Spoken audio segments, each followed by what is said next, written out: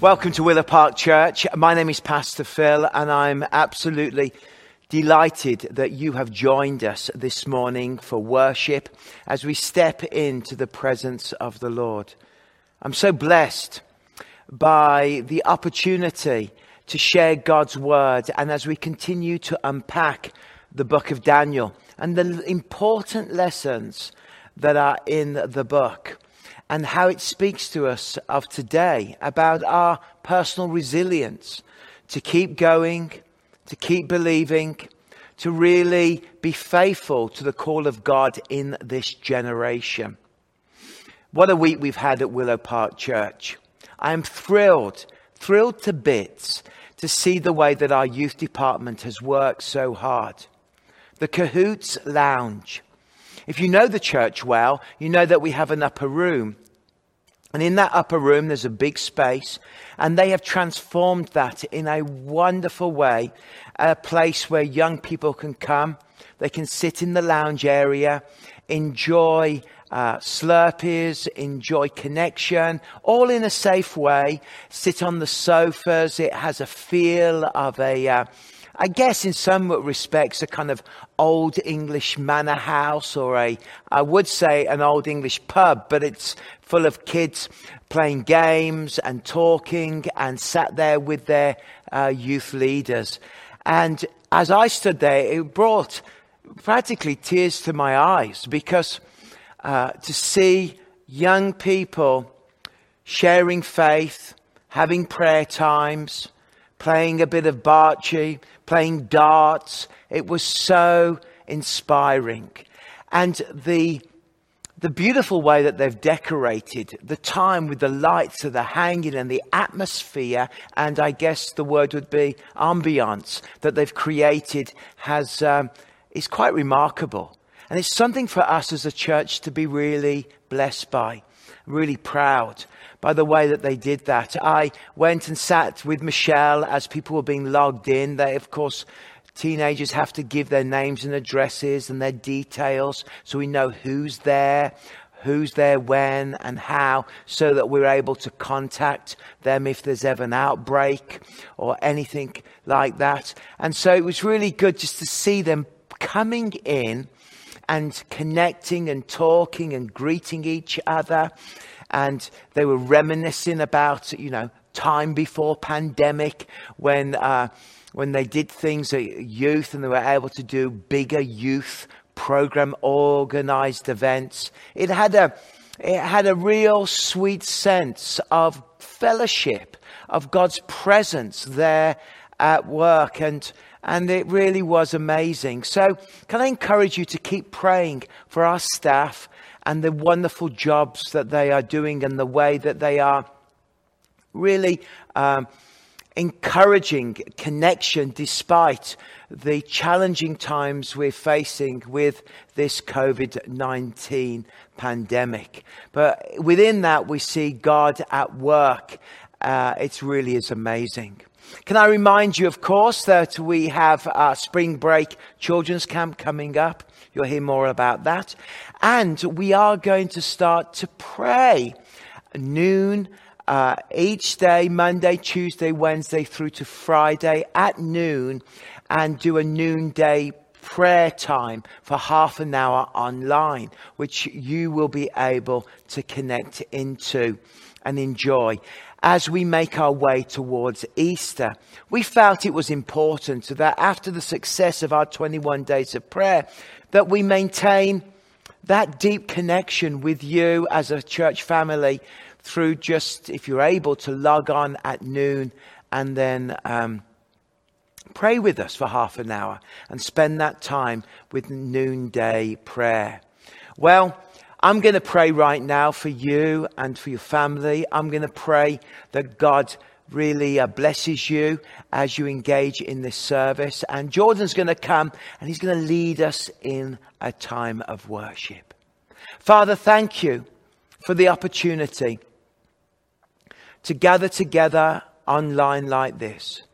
What an amazing gift this is. And Father, I pray that we will thoroughly connect with your presence and your word through this act of worship. Speak to us, Lord, I pray, and minister to us, I ask. We humble ourselves before you and pray, Lord, that you will minister deeply to us. We ask this in the name of Christ. Amen. Amen. Well, the Lord bless you, and thank you, Jordan, for leading us in worship now. Good morning, everyone. We are glad that you can join us. And this morning as we worship, I want to encourage, as you are milling about the house or sitting and watching on TV on your phone, if you haven't yet, be brave to sing a little bit, just to join along and proclaim God's goodness through your singing. And I know it's like the first time when I was a kid and I finally raised my hands for the first time, it feels like so different and awkward. But as we, even in we're different parts, as we worship together, a little bit of beautiful community takes place. Let's sing this song, Enough, knowing God is more than enough for us.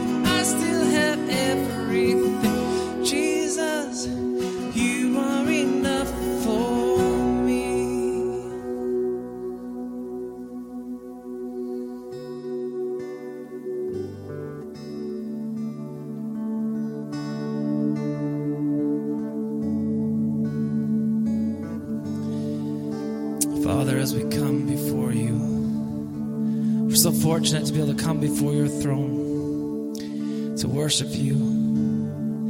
Wherever we are right now, let's just take a moment to just place ourselves at the feet of Jesus. Place ourselves at the throne of God, his goodness, his mercy, his grace. Sitting with him, with others around us, all sitting, looking at him, his beauty.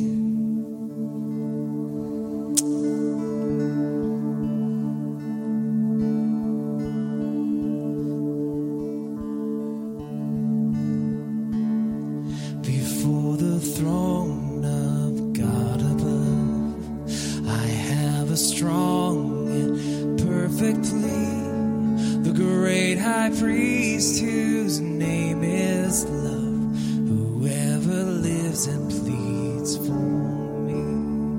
My name is graven on his head. My name is written on his heart.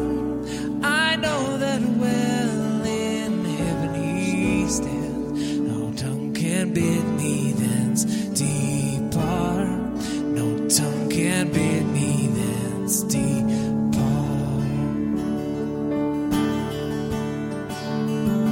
When Satan tempts me to despair and tells me of the guilt within, upward I look and see him there, who made an end to all my sin. Because the sinless Savior died, my sinful soul is counted free. For God the just is satisfied to look on him and pardon me, to look on him and pardon me.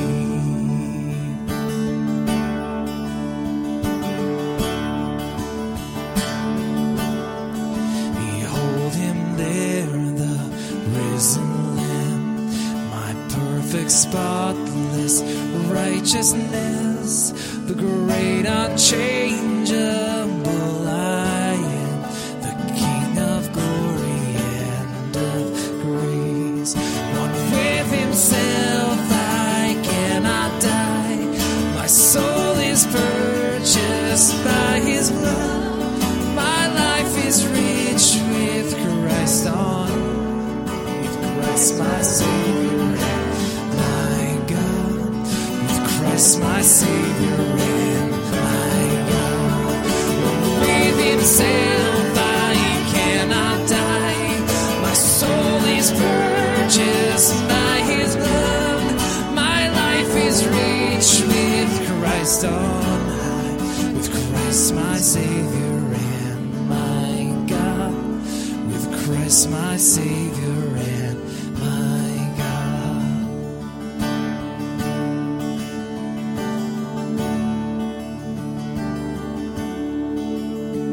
You are here, moving in our midst. I worship you. I worship you. You are here, working in this place. I worship you. I worship you. You are here, moving in our midst. I worship you. I worship you. You are here, working in this place. I worship you. I worship you. You are waymaker, miracle worker, promise keeper, light in the darkness. My God, that is who you are. You are the waymaker, miracle worker, promise keeper, light in the darkness. My God, that is who you are. You are here,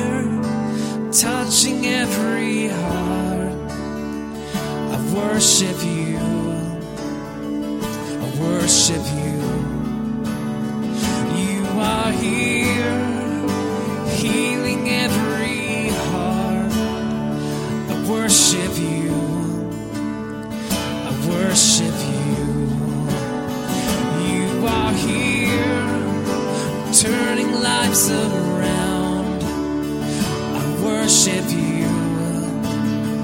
I worship you. You are here, mending every heart. I worship you. I worship you. Because you are the way maker, miracle worker, promise keeper, light in the darkness. My God, that is who you are. You are way maker, miracle worker, promise keeper, light in the darkness. My God, that is who you are. You are the way maker, miracle worker, promise keeper, light in the darkness. My God, that is who you are. You are way maker, miracle worker, promise keeper, light in the darkness. My God, that is who you are. That is who you are. That is who you are. That is who you are. That is who you are. That is who you are. That is who you are. That is who you are.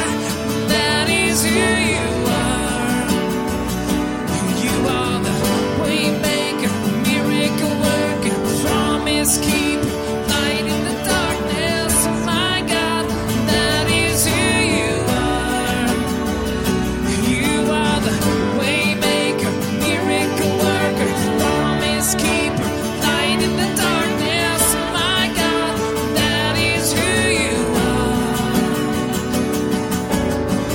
Even when I don't see it, you're working. Even when I don't feel it, you're working. You never stop, you never stop working. You never stop, you never stop working. Even when I don't see it, you're working. Even when I don't feel it, you're working. You never stop, you never stop working. You never stop, you never stop working. Even when I don't see it, you're working. Even when I don't feel it, you're working. You never stop, you never stop working. You never stop, you never stop working. Even when I don't see it, you're working. Even when I don't feel it, you're working. You never stop, you never stop working. You never stop, you never stop working. Waymaker, miracle worker, promise keeper, light in the darkness. My God, that is who you are. That is who you are. That is who you are. That is who you are. That is who you are. That is who you are. That is who you are. That is who you are. That is who you are. That is who you are. That is who you are. That is who you are. That is who you are. Father, thank you. That is who you are. You're the way maker, you're the miracle worker. Father, we just ask right now that you work your miracles in our lives. Even you present with us in our loneliness, in our singularity is a miracle in itself. God, you are the miracle worker. I just pray that you work your love into us. Help us to know the heart of Jesus. Help us to know the beauty of who you are, Christ. As we come to you, understanding that you don't break promises, you walk with us. Father, we thank you so much for that. God, thank you that we can be with you and worship you. Amen. Thank you, Jordan. What a lovely way for us to finish and to enter a time of communion. Communion is that moment where we, as Christians, celebrate, and really it is a beautiful remembrance of all that our Saviour did and the way that the Lord Jesus Christ ministered to people. But beyond that, just ministering to people, he purchased the way of salvation for us. I do see communion as a very profound and holy moment. And maybe you've got needs, and maybe you've got anxieties and worries, things that you are thinking about in your life that are a burden to you. Maybe you need the Lord to come and shape your character, change your habit, make a difference in your life. Well, I've got good news for you. Although these elements may look quite simple, they are so profound. They are so remarkable in what they communicate. How they communicate such life and such goodness of God. We look at the bread and it reminds us of his body. A body that was broken for us. I often remember my time when I was in Jerusalem. And I love to go there in my mind and think of the spot, Golgotha. There's a couple of places that have been identified as those spots. Of course, there's a church on one spot. And I went into that church where there is a large rock. It's in the city. And there, watch pilgrims go and kneel before that rock and go and touch that spot that is historically seen as the place where Christ died on the cross. Whether that is the place or not, I found it very moving because it focused my mind as I looked at that piece of rock behind a glass, surrounded by incense burning and brass crosses and images of Orthodox saints. And for some evangelicals and for Protestants, it kind of, we feel uncomfortable in that environment. But I looked beyond the brass crosses and I looked beyond the images of the saints. And I just looked at the rock. And I reminded that on a rock, the cross was lifted up. And Jesus' body was broken and laid bare to save humanity from all the pain. I sat there for several hours in that spot, watching pilgrims come and go from all over the world, until I myself was thrown out at the end of the evening as they were closing the church. Kind of liked being thrown out of a holy church because I've been sat there for too long. But really the work of the cross, I realized, was not just about that space.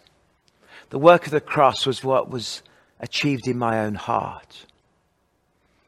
That I was condemned, that I was lost, that I was broken. And my gaze into Christ in my life has brought healing through the work of the cross. Well, it's saved me. He paid the price for my sin. He took the punishment for sin. So I want to encourage you to, in your way, stare at the cross and what Christ did as you prepare to take the bread. Lord Jesus, we give ourselves to you again. I look at this wafer and I determine in my life to live the rest of my years for Jesus. I determine that I will follow you, Jesus, until the day I die. You gave everything to save my soul and to give me life. And I determine to give you everything of my life. I thank you for the hands that were pierced, the feet, the side, the crown of thorns on the head. I thank you that for every moment on that cross as you moved and gasped for air, you did it out of love for me. Thank you for this bread. In the name of God the Father, God the Son, and God the Holy Spirit. The body of Christ, broken for you. Eat it in remembrance of him.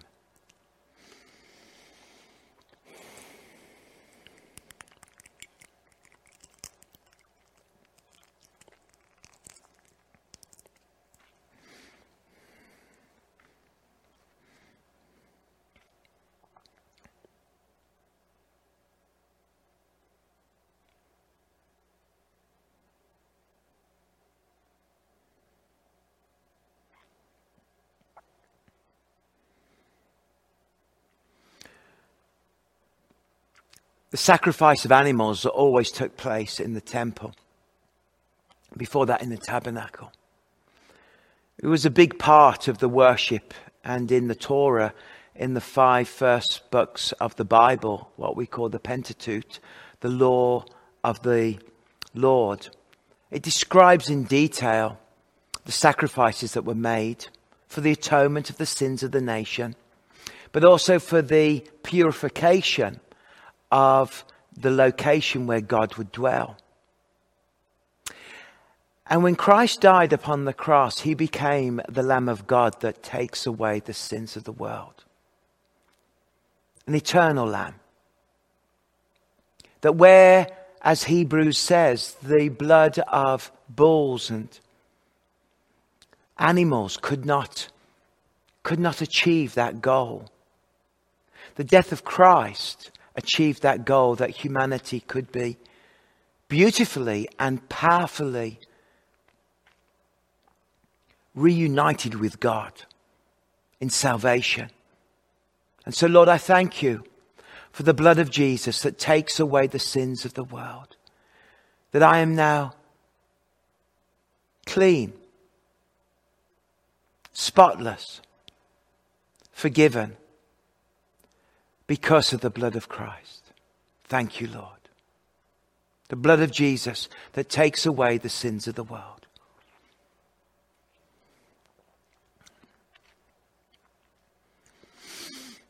May you and your family be blessed and know the peace of God upon you. Amen. Well, it's so good to celebrate communion together. And that has been one of the great blessings of this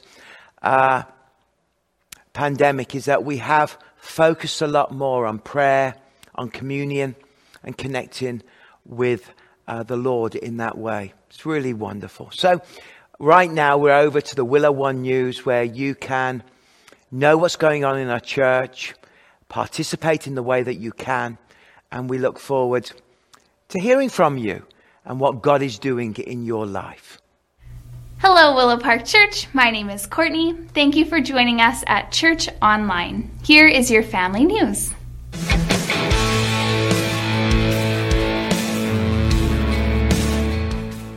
We are starting a new daily prayer time this week, happening Monday through Friday at 12 o'clock noon. Join our pastors and other leaders online for a half hour of meeting with God and praying for one another. To find out how to connect, visit our website at willowparkchurch.com/prayer. Our monthly all-church prayer gathering will be happening on March 1st at 7 p.m. If you are a part of Willow Park Church, please join us online for a special night of prayer. Learn more at willowparkchurch.com/willow1prayer. We are currently looking for 2 more elders to join the Willow Park Church Board. We are now accepting nominations and would like to invite you to prayerfully consider who you think would be a good fit to join the leadership of our church. To learn more and to nominate someone to be considered for eldership, visit willowparkchurch.com/elder. Kids Camp is happening the first week of spring break, March 15th to 19th, for kids age 4 to grade 5. Space is limited, so register today at willowparkchurch.com/kidscamp. We are also looking for a bunch of volunteers to be small group and station leaders. If you'd like to volunteer, please sign up online as well. Our midweek youth program started last week for grades 6 to 12. If you haven't had a chance to check it out, tell your friends and sign up today. Please note that the times for youth have changed and are split into 2 grade groups each night. Learn more and sign up at willowparkchurch.com/cahoots-lounge. That's all for your family news. Thanks and enjoy your service.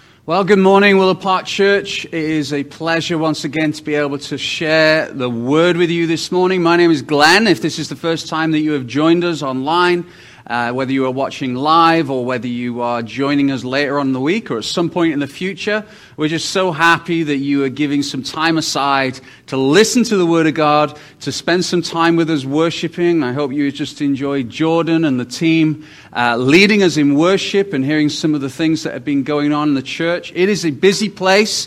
Even though we're in the middle of COVID right now, I'm just so proud of the team, of the way that they're just looking creatively, constantly for ways that we can continue to minister and share the good news.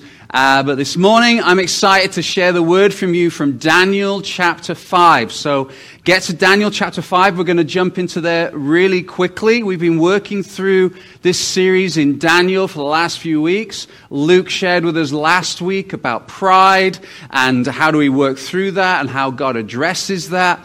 And grateful for him, for Luke for doing that. That's brilliant. And this week, we're looking at a really intriguing passage. It's one of those passages where you kind of go, really, that's just odd. That's just a crazy thing. And that's what I love about the Bible. I love how when you work through a passage of Scripture, when you look at the Bible in its entirety and you work through it like we're committed to do as a church, you come across some passages that maybe you might not choose to preach on or look at ordinarily, but because it's part of our series, we're going to jump into this fascinating passage as we're looking at the question of how do we as Christians thrive and succeed and make an impact in a world, in a culture that is post-Christian. Remember, post-Christian doesn't mean that Christianity is no longer important. It just means that culture has accelerated away from many of the ideals and values and things that as Christians we hold dear. And so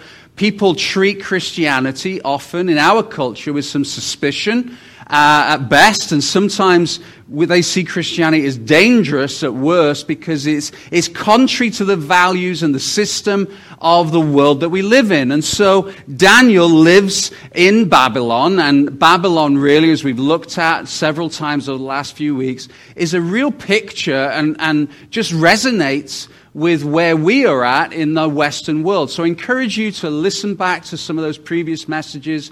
If you want to catch up, I'd encourage you to do that because there is lots and lots to learn and be encouraged by as well. So let's jump into Daniel chapter 5, and we're just going to work through this passage. We're going to stop and talk and apply, and it's just, I love preaching this way because it really just allows the Bible to speak to us in ways that ordinarily ordinarily we might just skip over. So let's look at Daniel chapter 5. We're going to start right there at verse 1. King Belshazzar made a great feast for 1,000 of his lords and drank wine in front of the 1,000.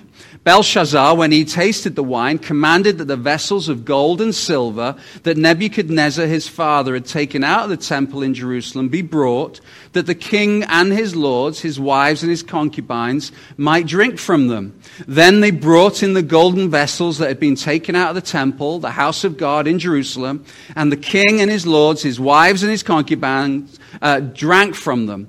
They drank wine and praised the gods of gold and silver, bronze, iron, wood, and stone. So here's what's happening right here. You've got Belshazzar, who's this new upcoming king. It's about 20 years after Nebuchadnezzar had passed away. If you look at the history of what was going on in Babylon right now, Belshazzar didn't immediately follow Nebuchadnezzar. He's actually one or two kings after him, but it's a very short period of time.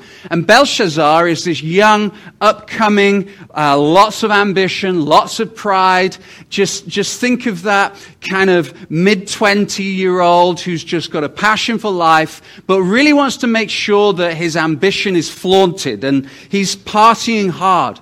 And what's interesting about this party is that when you think of Babylon, you think of wild parties and you think of kind of this immoral scene. But what Belshazzar's doing here is he's taking it up a notch. He's actually created a party that historically we know is very unusual. For example, the king at that time did not drink in front of the people because it was seen as shameful to see a king slowly getting drunk. Belshazzar doesn't care. He wants to make sure that everybody sees him, that everybody is acknowledging him, that he is significant in front of his people.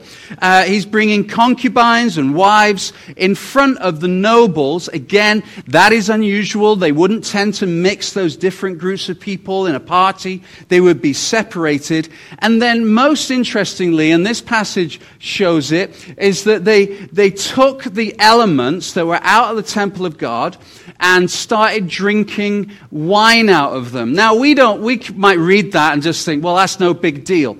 I'm actually reading at the moment in my day-to-day Bible reading. I'm just in Leviticus and just reading about the detail that God put into the temple, the tent, at the time when they were wandering around the desert, the people of God. He was so specific about how each of these vessels and how the temple should be set up. But not just that, about how important and how holy they were. And that if you did things badly in the presence of God, or if you didn't treat things well, then you would die. And you only need to look at stories like Uzzah in the Old Testament, who reached out and touched the ark at an inappropriate time and an inappropriate way, and he was struck down immediately. So you've got the Babylonians who came, plundered and sacked the Israelites in Jerusalem, and took the vessels from the temple away. That was an incredibly horrific thing for the Israelites to experience at that time. But then Belshazzar takes it a step further. What he's doing now is he's drinking and toasting his gods using the vessels that are dedicated and reverent and holy towards our God. He's basically declaring, we are greater than you. We are more powerful than you. He wasn't satisfied with what was past history. He wanted to push it into people's faces, how powerful and significant and influential and rich and wealthy and ambitious he is. It sounds so familiar with what we have often in our day to day. Especially so when you look at the wider context of when this was happening. So at this time, and you can read about this at the back end of chapter 1, the new Persian Empire and Cyrus had just defeated the Babylonian army. You can read about it in chapter 1. It was a very short period of time when Daniel was in Babylon. And so they knew that the Persians were on the way. They knew that they could not stand up to the Persians. In fact, we know they couldn't because we read about how Babylonian people, Babylon was actually overtaken by the Persians. So here's what's happening. You've literally got an army, the Persian army, sat at the gates, figuratively or literally, of Babylon, ready to storm. The Babylonians know this, and you've got this king making a decision to throw a party. Babylon is defenseless. People are scared. There's panic ensuing throughout the whole city. Would Babylon be taken? What does the king do? He throws a party. He throws a party. He literally fulfilled the statement that you hear on the day-to-day today is he ate, he drank, for be merry, for tomorrow we die. Let's eat, let's drink, let's be merry, for tomorrow we die. In other words, he created, and please listen to this because this is where it starts resonating and applying to our lives. He created for himself a different reality. He created himself a different reality. So he partied. He partied in the midst of what was actually a dangerous and difficult and problematic time. It was a facade. He partied. He created himself a different reality. And friends, as I was thinking about this, even this morning as I was praying through this sermon, I thought this is our culture. This is 2021 in Kelowna, in the Western world. We create for ourselves a different reality in the midst of trouble and strife. I've been using Zoom a lot over the last year. I have a love-hate relationship with Zoom. It's not one of those things. It seems that every time I go on, there's some kind of problem. I started a meeting the other day, and it told me that the host has yet to start a meeting. I'm the host. What? I was just like, what's going on? And I figure it out. And thankfully, Louisa, who works with me at the church, she was able to figure things out. Like Zoom is just, I'm so grateful for it. At the same time, I loathe it. It's this weird relationship. But one of the things that's interesting on Zoom, and let's just be really honest, if you use Zoom a lot, you'll have found this function. You can look under the camera. Some of you will just be scrambling right now to find this out because you maybe just didn't realize this was the case. And you can put a filter on yourself to get rid of some of the blemishes. Like, seriously, anybody who knows me well knows I just do not care. Like, whatever. Like, I don't care whether I look rough because I look rough. That's fine. But you can filter your face. You can actually go further than that. You can actually filter your whole face. And I laughed so hard this week because I'm sure you heard about the news story of, well, let me just put this up on the screen. You'll know what I'm talking about. If you didn't see this, just Google, I'm not a cat. And this will pop up and watch the video. It's absolutely brilliant because here you've got this guy here who is a judge and you've got a lawyer and this guy here is also a lawyer. What happened in the week apparently is his daughter had put this filter on that makes you a kitten, and so this kitten's eyes are moving, its mouth is moving, and it's matching this lawyer talking, and they were obviously like pretty serious. It says actually there's talking about fines, and this is a serious situation. But this lawyer appears as a cat. But it's not. It gets better. You watch the video. The lawyer is panicking, understandably. He can't figure out how to take this filter off. He's got his assistant coming in to try and figure it out. And then the statement of all statements. This is a highly qualified lawyer, I'm sure. He says, and I'm paraphrasing, Judge, I'm not a cat. Really? Like, thanks for letting us know, because I'm sure the judge and this other lawyer was quite convinced that suddenly COVID had started creating talking kittens. I'm not a cat. This man was living in a completely different reality. When we put filters on our face, we're projecting a different reality. And the reality is this for each one of us, though. On a day-to-day basis, we are in danger of creating a different reality from us. From what is actually going on. That's what Belshazzar was doing. He was trying to create a different reality, trying and ignoring what was going on. So here's the question I want to ask right at the beginning. How's your reality? How is your reality? What is actually going on? Not the party, not the filter, not what is being projected. I'm not a cat. Not that, but what is actually going on? When you go quiet and you switch everything off and it's just you and your thoughts and the depth of your soul, what is actually going on? What is going on behind the doors of your family life? That we are projecting, we're partying over, but the reality is still there. How is your marriage? How is your relationships? How's your health? How's your devotional life? How is your relationships? What is your private world like? What is your habitual sin like? What's really going on? Because friends, what the Bible does when you read it is it reads you.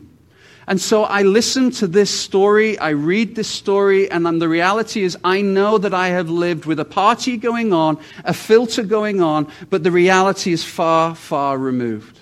We've been doing a marriage course that is kind of covered by Alpha, and I think this week we're up to our 5th week, and it's been a brilliant time. We've had amazing a number of people taking this course at Willow Park Church, and it truly is, it's great. And without going into great detail about what the course is about, we're going to be running another one, I believe, at the end of April, so keep a listen out for that.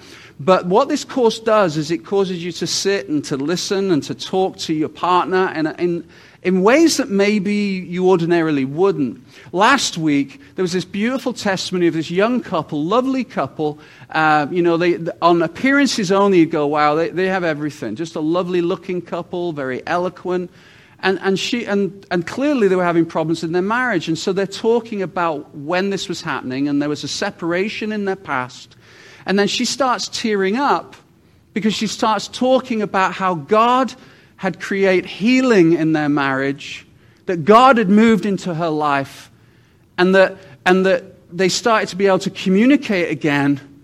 And then over time they were able to get back together, and now they were testifying that their marriage, although it still has struggles, that they're much closer and they're working through things. And she said, I'm so grateful. And obviously he had his issues as well, I'm sure. But to hear this young lady talk about how God had broken into her life and said, looked past the party and said, what's really, really going on? Because for Belshazzar, the enemy literally was at the gate. He was literally at the gate, and he's partying. Friends, I encourage you to spend time focusing on the reality of what is going on, to reach out for help if you need it, to seek out God if you need it, to actually make those steps towards reality, rather than working so hard on the facade and on the partying. Let's focus on the reality. For Belshazzar, God does something quite incredible. Immediately, the fingers of a human hand appeared and wrote on the plaster of the wall of the king's palace, opposite the lampstand. And the king saw the hand as it wrote. Then the king's color changed, and his thoughts alarmed him. His limbs gave away, and his knees knocked together. This is the part of the story that is fascinating to me. And it's for this reason. First of all, I want you to notice this really carefully. Immediately the fingers of a human hand, not a whole hand, the fingers of a human hand. How, I have this, God is incredibly creative. You read the Bible and you'll see times where something could have been done in a very functional way, but God decides to do it very creatively. The Israelites need water, you're going to get it from a rock. This man needs healing from being blind, Jesus puts mud on his eyes. Money from a fish. There's all these creative ways that God goes about it. Again, this isn't Bible, so forgive me. I just have this in my mind that God is in heaven and he calls over Michael. He says, okay, Michael, I need to send Nebuchadnezzar a message, and I want to do it creatively. You got any ideas? Well, God, you've used hands in the past. And God's like, yeah. I wonder what it'd be like if I just used fingers. Just like fingers crawling out this message. I read that and it just blew my mind. It was obviously a horrible scene to watch, because look at Belshazzar's reaction. It says the king's color changed. Yeah, really? There's no surprise there. His thoughts alarmed him. Again, no surprise there. His limbs gave away. I like the way that the King James puts this. The King James Version says the joints of his loins were loosed. Literally, in the Hebrew, it means that he got incontinent. For those of you who think incontinent is a group of countries, incontinent, his bowels give away. He pooped himself. That's what that scripture means. This is a horrible scene. This is the ultimate party crasher. God creatively crashing this party, this facade, in spectacular fashion. I love God's creativity. I love stories like this. But this is one of the most important teachings of the Bible. And it's this: God will crash your party. The scripture is full of evidence that God seeks us out. God searches for us. He pursues us. He will reach out to you. He will call on you. Scriptures like, I will stand at the door and knock. You see, we are not looking at a distant, uninterested God who just lets us get on with our lives. There is a consistent knock. And you might be listening to this morning, and God has been pursuing you for years, and you have just been ignoring the call. Let me tell you, there will come a point when God will crash your party. You might be listening to this as a Christian. Maybe you've been a Christian a long time and you've just gotten comfortable and distant and you're not interested and you're just even doubting and questioning. Let me tell you, God consistently pursues after you. This isn't, this sounds really Calvinistic and if we have a choice in salvation. Let me tell you what all theologians agree on is that it's God who starts that faith inside of you. It is God that pursues. The Bible is saturated with evidence that he loves you first before you love him. You see, God is showing himself to Belshazzar in a creative way. He beholds, I stand at the door and knocks. And can I tell you, and I've experienced it myself, and I talk with people many, many times as part of my role, that God will allow you to party in your way to the place until Jesus is the only thing you have. See, God loves you so much that he will allow you to party above the reality of your life until your life gets so bad, until your relationships are so poor, that your emotions are so low, that he will crash and say, now, Jesus is the only way. Jesus is the only way forward for you. What are you going to do about that? What is your response to that? And over the years, I've known for myself that God is patient, he's merciful, he's kind, he's persistent, and he continues to knock. He is the ultimate party crasher. He'll continue to knock on the lives of you and I. And maybe your testimony, as you look back, you can tell before you became a Christian, there was just this constant pursuit. Constant pursuit. Everywhere you turn, there seemed to be a Christian or a Bible verse or something would happen that would remind you of a creator, and God is pursuing you. Can I tell you, when you become a Christian, that pursuit does not end. That God continues to search for you, just like we read about the prodigal father, the prodigal son's father, as he's looking and he cares. He loves you. He's patient. He's merciful. He's the ultimate party crasher, but he will let the party get loud and out of hand. And you might be searching for significance in front of others. Whatever it might look like, God will crash that party. I know for myself, I can look back maybe 6 years ago when I burned out. I fatigued my adrenal gland. And I tried so hard for the months after that to try and find a blame. Well, it's this person's fault, or it's that situation's fault, or it's the church's fault, or it's the workplace's fault. Anything other than actually looking at the reality of what was going on in my own life. That yes, I was a pastor. Yes, I was preaching every week. Yes, I was leading in every way I could. I was trying my best to be a dad, but at the time, looking back, not a good one. I had it trying so hard to keep the party together, while underneath it all, I'm slowly slipping away. And it was only when I came to the point when I recognized the reality in my situation was that actually it's my heart, my soul, my thinking that needed to be corrected. That the blame game stopped.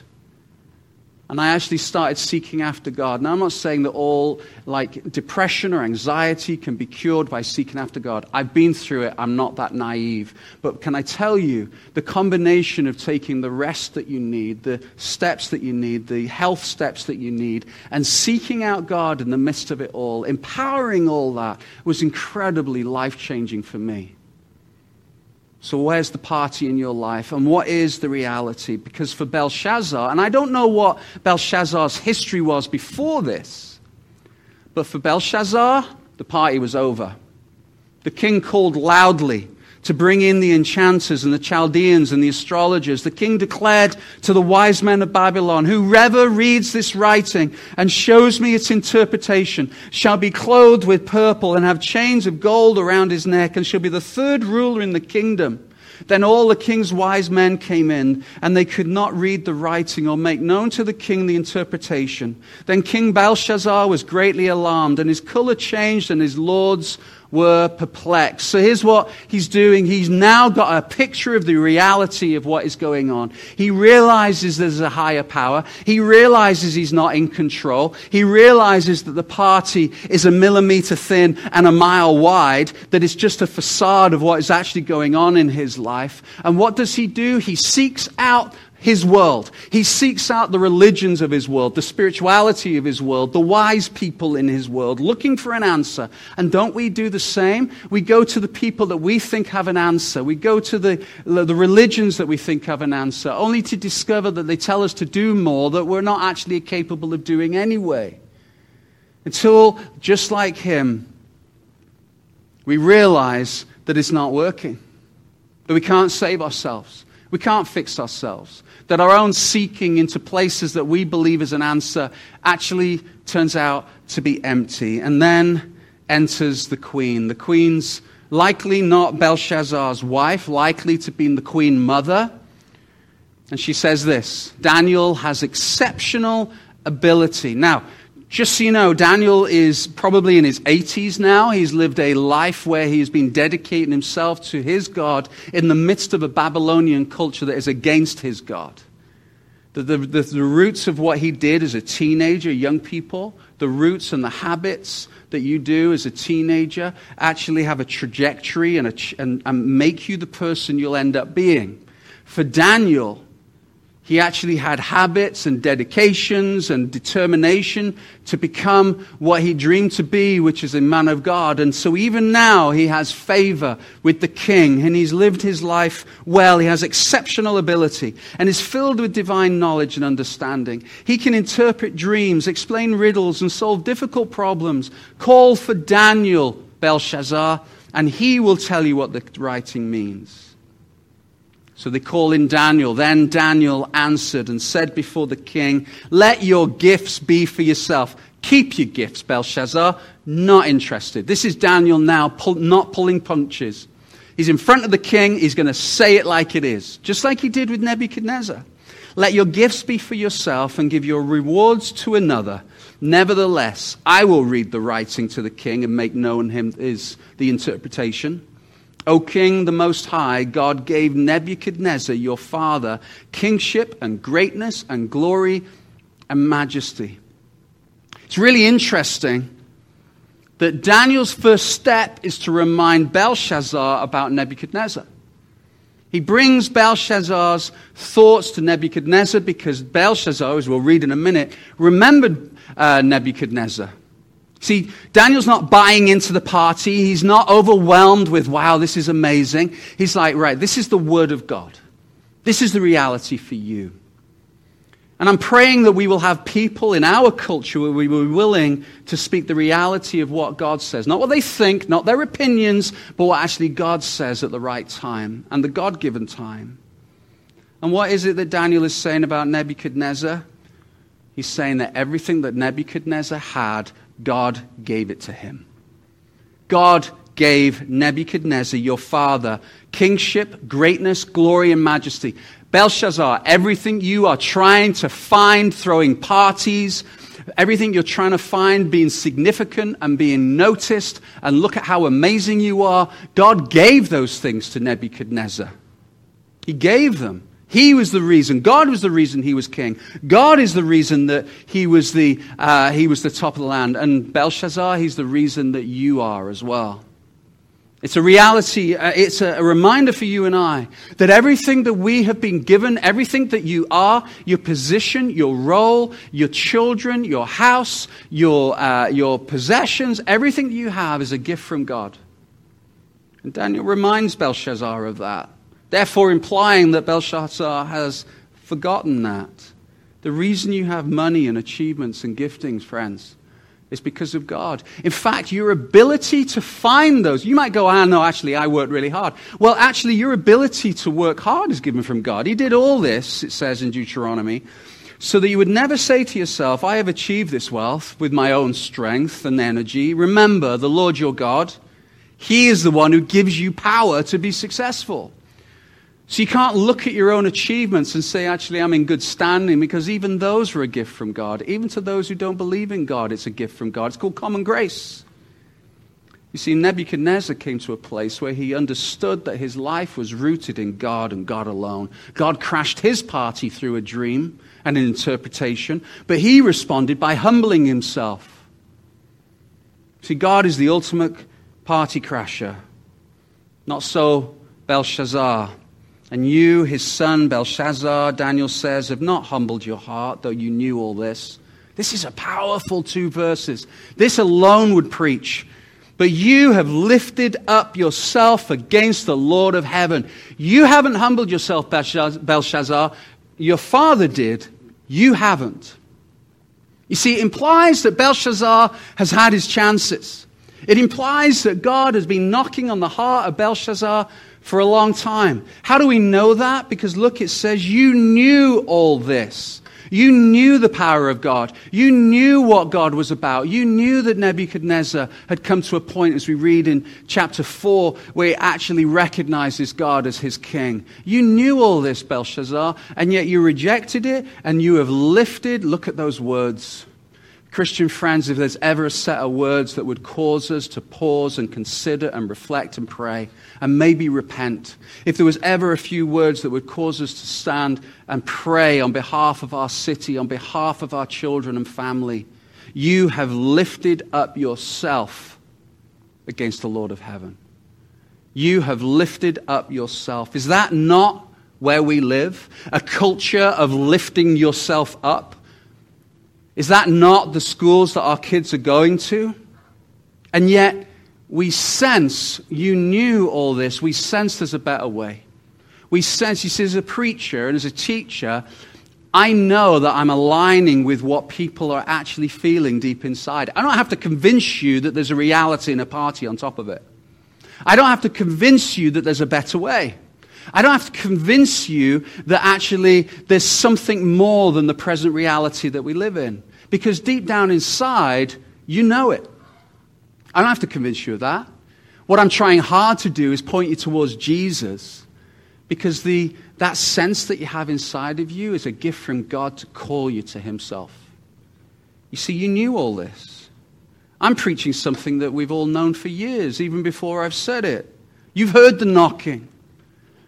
And the sobering question is this, and I say it lovingly, but with deep sincerity and seriousness. Are you setting yourself up against God? What a chilling set of words. Setting yourself up against God. Lifting yourself up against God. That you're actually lifting yourself up as the one that should be worshipped, just like Belshazzar. That we're worshiping the created rather than the creator. And actually the result of that is where Belshazzar is right now. And you can read about it in Romans as to what this looks like even in our modern day. That for although they knew God, they did not honor him or give God did not honor him as God or give thanks to him. But they became futile in their thinking. Their foolish hearts were darkened. Claiming to be, is this not our culture? Claiming to be wise, they became fools. And they exchanged the glory of the immortal God for images, just like Belshazzar, for images resembling mortal man and birds and animals and creeping things. And later on in the passage it says, and they exchanged the truth about God for a lie and worshipped and served the creature rather than the Creator. You see, lifting ourselves up looks like this. Setting ourselves up against God, worshipping things that God has given us rather than the God who gave it to us. Chasing after things that ultimately will bring, what's it say earlier on in the scripture? Darkness. Their hearts were darkened. Because it's not who we were created to be. It's not who we were created to do. Our worshipping life, worshipping our achievements, seeking recognition, these are all actions of Belshazzar. And it brings darkness. And for Belshazzar, the time was up. This is what the inscription said. Daniel interpreted it, verse 26. God has numbered the days of your kingdom and brought it to an end. Belshazzar, your way of doing life is going to come to an end. This party is going to be over. And then he says in verse 27, you have been weighed in the balances and found wanting. This is a thing that we use as part of our language now, that our lives being weighed, and you have been found wanting. That the veneer of your life, that there is no weight to your life. And whenever you look at the word weight, often it refers to glory, this mass, this significance. There is no significance to your life. You are trying to project that there is significance when actually you've been weighed, Belshazzar, and you've been found wanting. That there's like a deficit in your life. There's an emptiness in your life. And your kingdom is divided and given to the Medes and the Persians. Daniel predicted it. You're divided. You're divided in your life. Your life lacks weight. For Belshazzar, it was too late.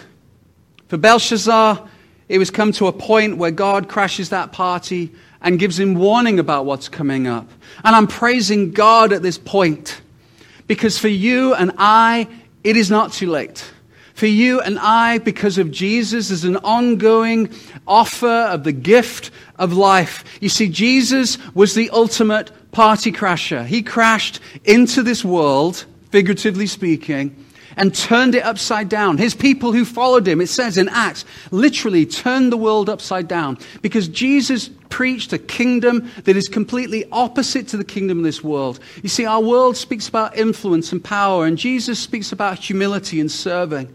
The world speaks about being selfish and chasing after the things that you want, where Jesus' kingdom speaks about being generous and merciful and kind. It's an upside down kingdom, not my phrase, a phrase that's been around a long time. And Jesus came preaching that, and he crashes into society, into culture, and says there is a better way. See, Belshazzar was proud. He was blasphemous. He set himself up against God. He partied in the midst of reality. But for you and I, there is hope. There is hope that Belshazzar did not have. And Jesus crashes into our lives with the offer of a new life, with the offer of a fresh start. You see, we might be looking at all sorts of different things in our lives to bring that fresh start that we all desperately need, but it's only found in Jesus. Because Jesus says, look, you don't need to do anything other than submit your life to me and believe in me and believe that I am Lord.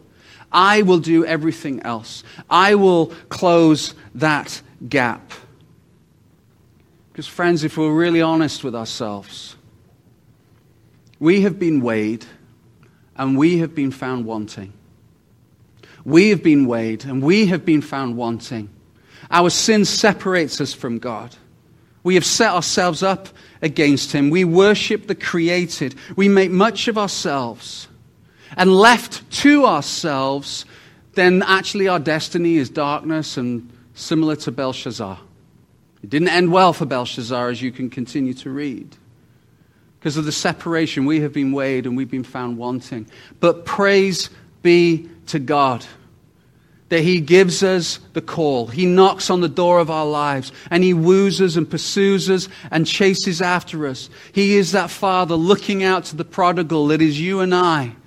And as we mount that verge of the hill and we start our journey back towards Him, that He is the one that runs towards us and loves us with compassion and care and mercy. So friends, I encourage you this morning, whether you've been a Christian for 50 years or whether you are just exploring spirituality, let me tell you that there is a God. He is a creator. I am preaching that which you have been preaching and listening to you for yourselves for perhaps for years, that there is a better way, and His name is Jesus. So maybe the day is that we actually open the door of our lives. Even if you've been a Christian for many years, that the comfort sets in, the laziness, the apathy sets in. I know that it does. I've experienced it.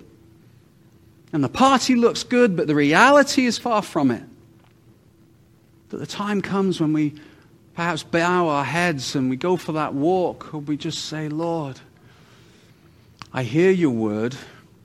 You didn't write it on the wall, but you wrote it on the wall of my heart. I recognize it. You see, with Jesus, Belshazzar, his judgment was written on the wall, literally. His judgment was written on the wall. You see, Jesus came and He took that judgment. That the writing on the wall of our lives is removed through Jesus. The fresh start can begin. The renewal can start. It says the old is gone, the new has come, because when Jesus died on the cross, our sin and shame died with Him. And along with it, He took the punishment that you and I truly deserve. The judgment, the writing on the wall that is ours to receive, Jesus took. And it died with Him through repentance. And unlike the kings of this world, and unlike the presidents of this world, Jesus willingly gave up His glory, emptied Himself, died a horrible and savage death on the cross. And then He rose again. He crashed life. He destroyed death. He brings victory. He brings calm in the middle of all those storms. So friends, as we come to an end here, my prayer in just a second for you is that we'd actually reflect. Maybe today. Make a decision. Don't go, oh yeah, I'm going to do that. Maybe as soon as I finish preaching, you go and find yourself a quiet space in your house, or you go for a walk. It's a gorgeous day. It's actually warming up. It was like 1 degree centigrade when I came down the hill with my boy this morning. 1 degree. Praise the Lord. Go and find yourself a space and pray. Say, Lord, I feel like the party's over. Reality of my life is not where I want it to be. And pray repentance. Confess before Him. Ask Him to fill you. Thank Him for the death and the resurrection. Thank Him for the gospel. And He will flood into your life, whether you've been a Christian a long time or just somebody who's exploring it. He will give you the life that you are seeking. And then the eternal party. It actually says there are parties in heaven when somebody comes to know Jesus. The ultimate party. Wow, it's going to be amazing. It's thrown for you. Christian friend, bring yourself before the Lord. We cannot save ourselves. We cannot heal ourselves. We cannot renew ourselves. We need that party crasher, and His name is Jesus. Let's pray.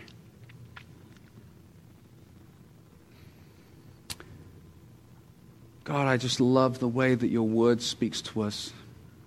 And it's seasonal and it's timely. God, it's a strange time that we live in, and you know this better than anyone. And Lord, I pray that in the midst of these, what are blah months, often in our part of the world, that Lord, that God, you would speak to us. That Lord, we would recognize the writing on the wall. That we would seek out the reality of our souls. And Lord, we would turn. And we would confess, and we would repent. And Lord, I pray in the name of Jesus that even today that there will be prayers of repentance and confession being made. That Father, that walking with you will be renewed. For those who don't know you, Lord, I pray that they would hear your voice so clearly, that you would woo them and draw them to yourself, just like your word says. And Lord, thank you that you are so kind and merciful, that you continue to pursue us. So patient, Lord. Lord, I know that I would have given up on me years ago, but not you, Lord. Thank you, God, for your grace and your mercy. We ask these things in your name, Jesus. We love you. Amen. If you want any prayer at all, or if you just want to ask more advice, or you want to ask for help in how to become a Christian or anything like that, then please connect with us. You can email us, or you can, if you're watching live, you can press the connect button on Online Church, and somebody would be glad to get in contact with you. We miss having you in the room. It's so odd speaking in an empty room, but we miss you, we love you, and we're looking forward to seeing you very, very soon. Continue to pray for us as we continue to pray for you, and we will see you next week. God bless you, and have a fantastic week. Partying for Jesus. Amen. Amen.